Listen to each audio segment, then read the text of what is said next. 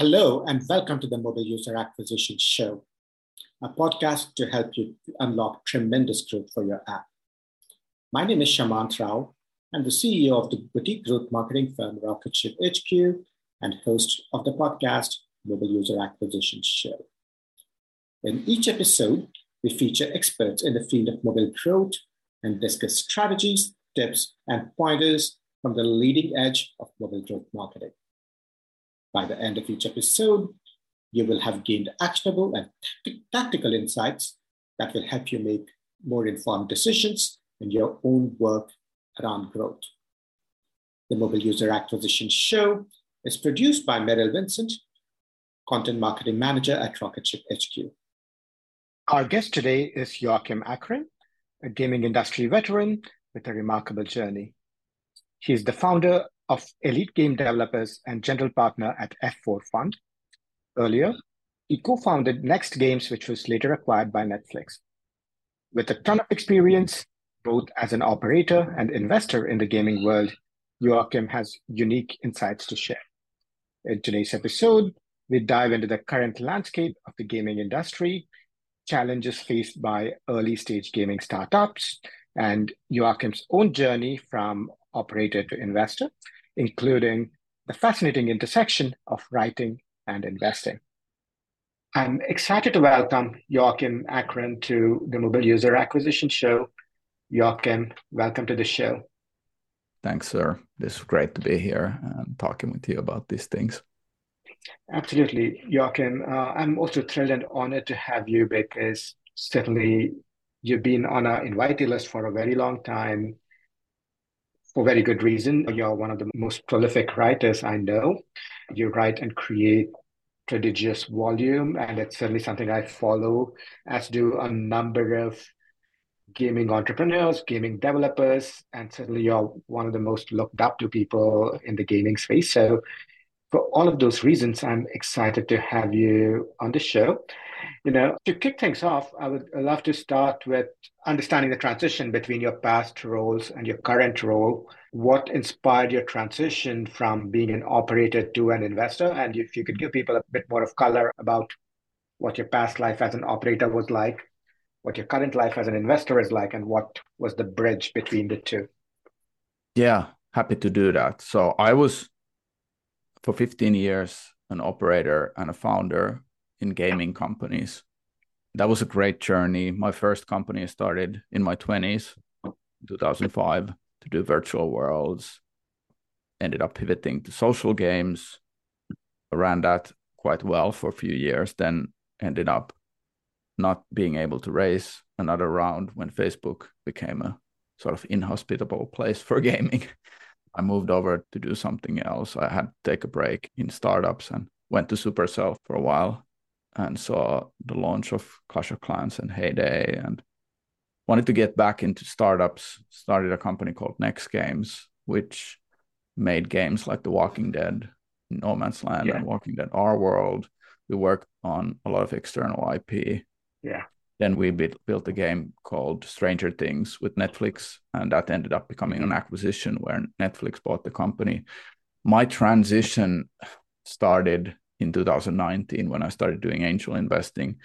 I think what inspired that transition to the sort of like air quotes dark side of this space was that I realized that I could transition the curiosity for entrepreneurship that I had, and I really didn't know anything else I would want to do besides spend time doing entrepreneur steps, working with entrepreneurs, doing stuff like that myself.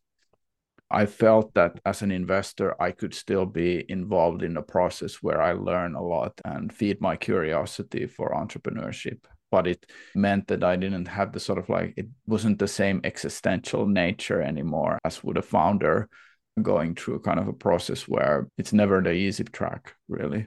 Yeah. So in a way, now I'm building a venture fund called F4 Fund with David Kay. Sure. And it has its elements of being an operator, a founder, where you're operating the fund, actually.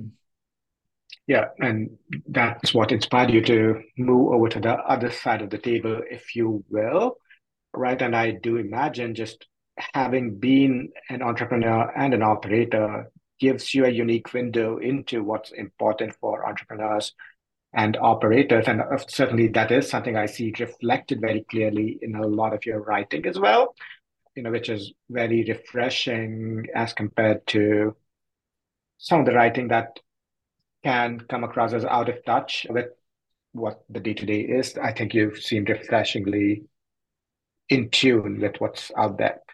And to switch gears into your writing, again, it's not everybody that writes. It's not an easy skill, not for everybody, certainly. What inspired you to start writing and start sharing your thoughts and experiences online? Yeah, there's a few things there. I was very much inspired by podcasters, newsletter writers, bloggers, all of my career.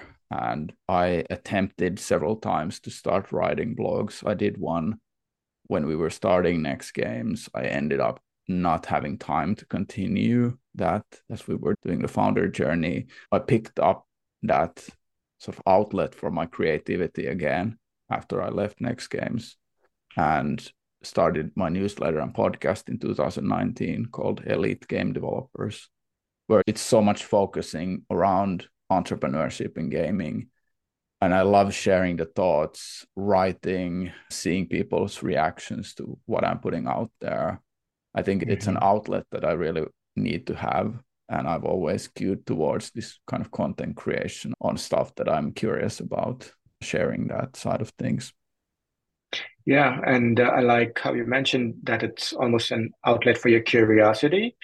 I think it reminds me of somebody, a quote, and I forget what the attribution is, but they said, writing is thinking, and writing is the process by which you figure out answers, because there's some answers you can't think your way to unless you put them down on paper. Yes. And certainly I like the way you connected your curiosity to the act of writing.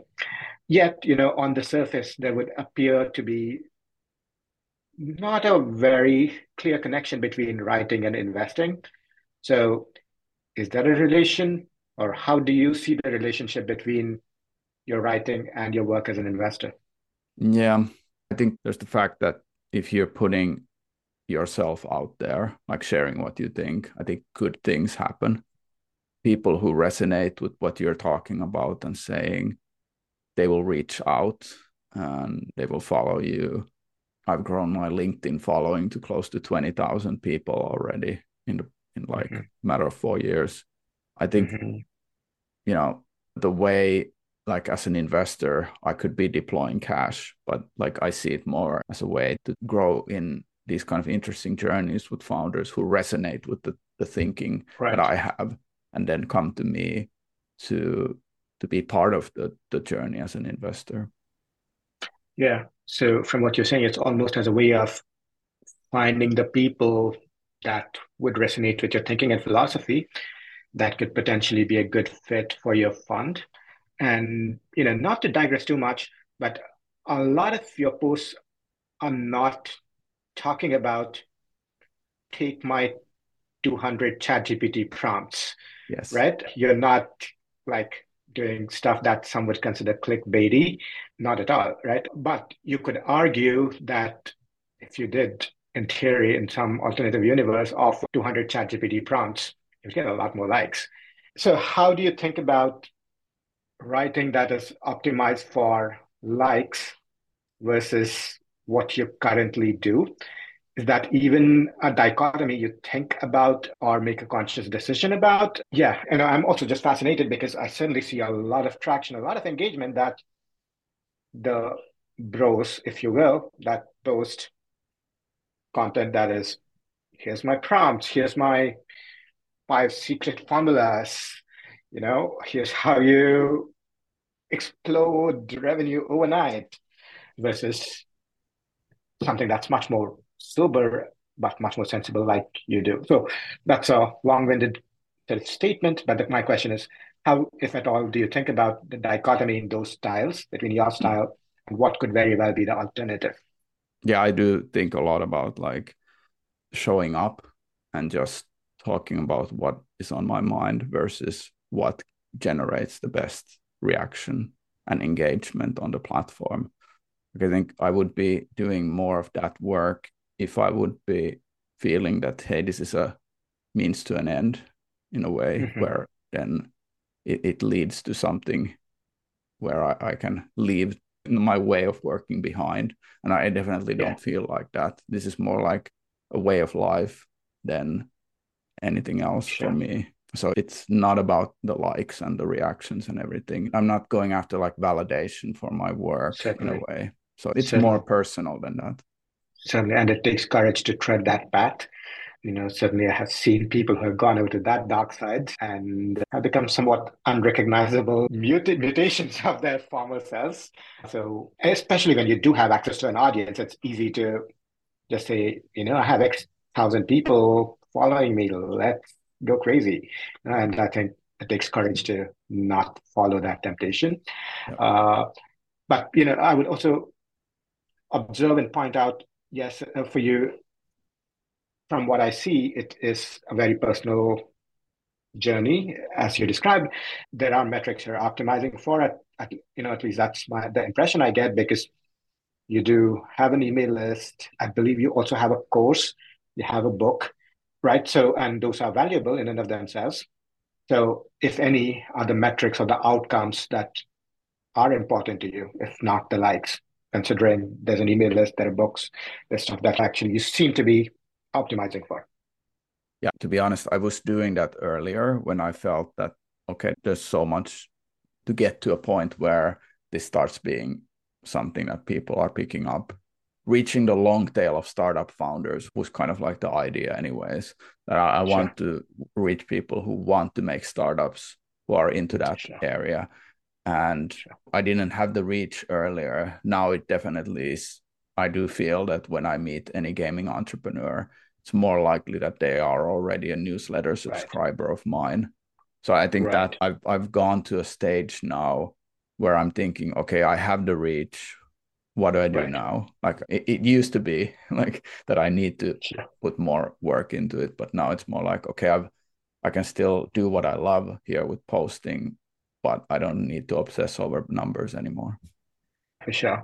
Yeah, and that definitely makes sense. It sounds like in the earlier days, it was more like you had to earn that attention. Again, I don't want to put words in your mouth, but now that you have enough of the attention and the following, it's less critical and important, and you've earned that.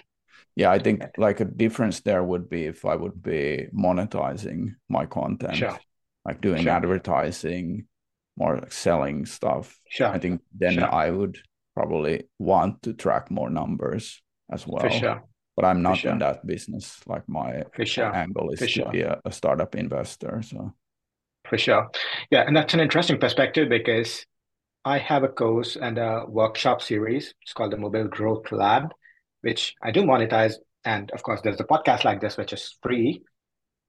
My observation has been that the monetized service is something that people take as more seriously as compared to the free service.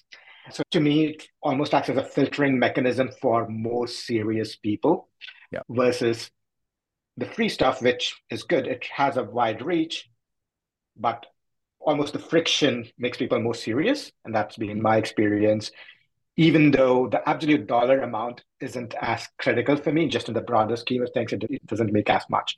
Right? So I think it was very interesting to see your perspective being very different in terms of the shift away from looking at monetization.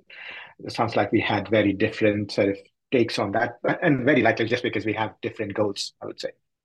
Yeah. I used to do a pitching course. I haven't been promoting it because I really don't have the bandwidth to take more enrollments. So the URL is not available anymore. The angle that I saw with like these clients that I had who wanted to take my pitching course, it was very serious for them. And most of them have gone and raised funding after taking it this much seriously. And like I've even invested in a few of the companies that were in my pitching course. So it totally resonates. Yeah, right. And, to switch gears a bit, I get the impression that not every VC is comfortable sharing online, because there is a potential for repercussions. There are certain perceptions that can be created. Yeah. Is that something you think about? Is that a balance? Is that a needle you have to thread as an operator, that's as a VC that's also sharing online? Yeah, it's a good question. I think the model that I appreciate a lot is that I've tuned myself to share what I think and not hold back. For certain, there's going to be misinterpretations, things like that, when I'm sharing stuff on LinkedIn and on the newsletter.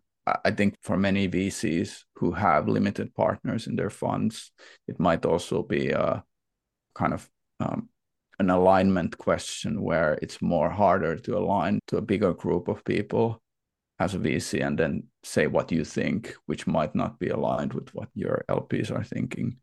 So it's more about, for me as well, as a fund manager, I'm thinking more about the LPs being aligned with this kind of transparency that I want to practice. But yeah, I think it's also a lot of the personal preference of what you want to actually spend your days in. Because in a way, it's part of a marketing act as well. How much do you love doing that activity versus how much you're pushed into doing it because everybody else is doing it and things like that. Yeah, and I think that's one of the benefits of being independent by stance or in reality, right? And I think we are also in a fortunate position of being fairly independent for the podcast, because sometimes when I talk to some ad tech people or even some of the measurement people, they're like, I could never say that because my PR team would come after me. And I'm like, yeah, I feel fortunate. And I think it's also extremely valuable to be independent because you're saying things that no one is willing to say.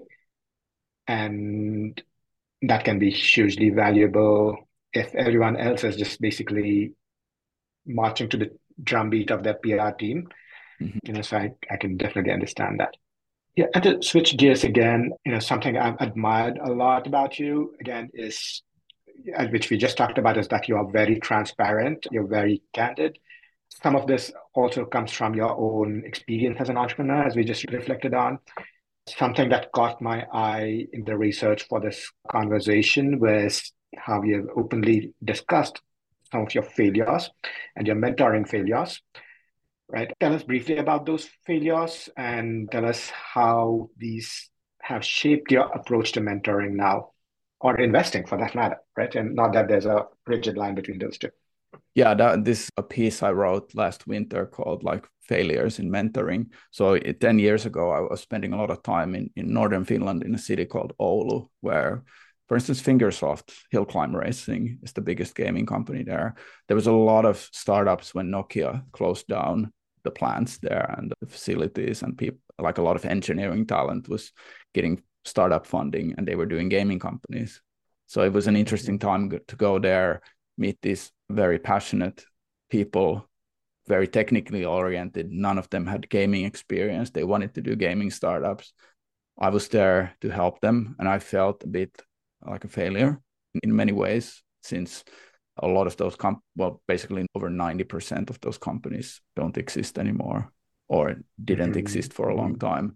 A couple of things that really I think about when it comes to mentoring somebody who's very green to the industry is not to sugarcoat things, rather give them like cold showers of, hey, this is the reality. That's something I didn't really do back then. I was very much, hey, this is like how gaming companies do things. You can emulate that. Why don't you look at these KPIs and start figuring out if you're doing the right things? But in the end, there was so much more steps in between that where they were standing and to get there where it like KPI measurement even makes sense, because they didn't understand what's a fun game for and they didn't know how to figure out how to make fun games, like what is great game design. So I was throwing people kind of like into the deep end of the pool versus mentoring them about figuring out how do you make games, like how do you design fun gameplay, like novel feelings of, hey, this is something fresh and I'm going to play it because I haven't played anything like this before. I'm going to spend time. So yeah, I think I picked up a lot about that as well personally, about like how games are made over the. Yeah, and that definitely resonates. It's certainly something I've seen parallels to in my work, because I'm approached by a number of early stage apps and products. And oftentimes I have come to realize now that they don't know what they don't know.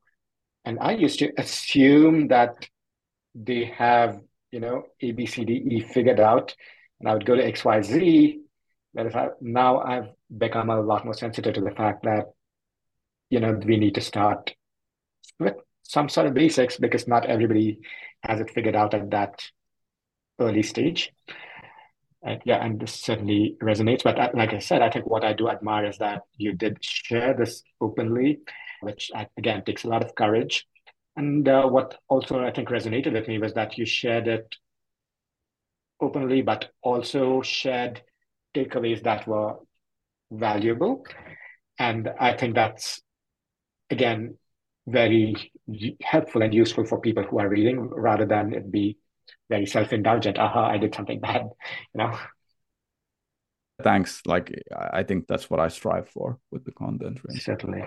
And to switch gears again, Joakim, as of the time of this recording, which is October 2023, this isn't an easy time for games to fundraise. So tell us about what some of the underlying causes of this are.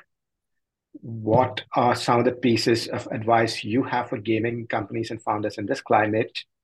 And this is the climate in which you're launching a fund. So tell us a bit about the why of that.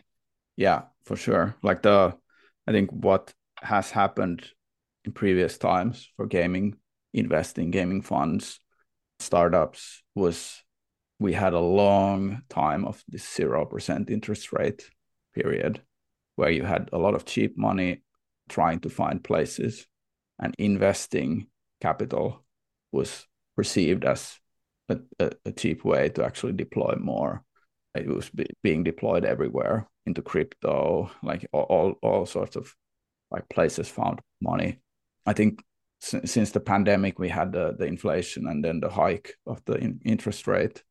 I think the landscape of funding for startups changed drastically because you had LPs who said that we can't continue the rate we did before. We're going to be more selective. And then what really happens is there's a downstream effect to the VC funds who also need to be more selective and pull back because they don't have the same resources to spend, even though they might have raised the big fund during the pandemic, which they're still investing from. They have a hesitancy to go to their LPs and ask for the capital call, which usually happens where you ask, like, not like the 200 million in your fund isn't sitting in a bank account. You ask it from the LPs, like in small increments.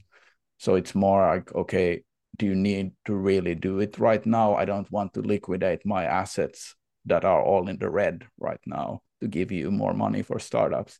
So there's a pause that many funds have to have put into place. But of course, like, good deals will always be done. What that means for startups is that investors are just much more selective now about investing. I think it's like 5 to 10 times harder to raise in a way. Like if you have a team and a pitch deck, like if you're a mobile game studio, I think that's like those days are over for now until like somebody says otherwise. I definitely have a lot of concern about all the mobile gaming startups out there, like the ones that have proven that they can go longer and then show that there's traction. I think there's a lot of positive there for VCs as well to pull the trigger on a gaming company that isn't like bleeding cash. It's showing positive signs going to the next stage. So for founders who are just raising their first round or thinking about doing that, like try to figure out, do you actually need the money right now? Could you first bootstrap and push forward to some more concrete things to show, like customers, players, stuff like that? I think all of that matters now more than ever. Yeah, certainly right. And as you said, until somebody says things have changed fundamentally, this is going to be the state of affairs. And it's hard for a lot of entrepreneurs out there who are looking to fundraise. Joakim, this is perhaps a good place for us to wrap. This has been very insightful very selfishly also just because I have always been curious about your creative process. So Yeah. it gives me an excuse to ask you and dive in, and hopefully other people find that interesting and as well.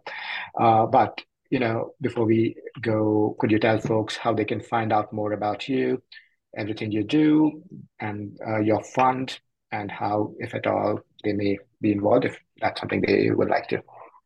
Yeah, so my writing and stuff like that, the content, you can go to elitegamedevelopers.com. For my partner David, who also writes, you can find that at gamestuff.substack.com. I think we have a different style of things we're talking about, so it's like, I think they're really like not mutually exclusive or anything. So for funding, we have f4.fund is the website, where we do take in submissions and we try to answer to everybody who's applying. But yeah, those are the places. And of course, like LinkedIn, where I'm doing a lot of posting, that's a great place to follow as well. Of course, and we will link to all of that in the show notes, certainly for folks. But for now, Joakim, it is an honor and a pleasure to have you on this show. Thank you so much for being a guest. Thanks, Samant. Thanks a lot. Thank you for listening to the Mobile User Acquisition Show. If any of this was helpful or instructive, I would love for you to leave us a review or rating on iTunes, Stitcher, Overcast, Spotify, or wherever you get your podcast fix. This podcast takes a ton of time, effort, and love to produce, and I deeply value every review and every piece of feedback that you share.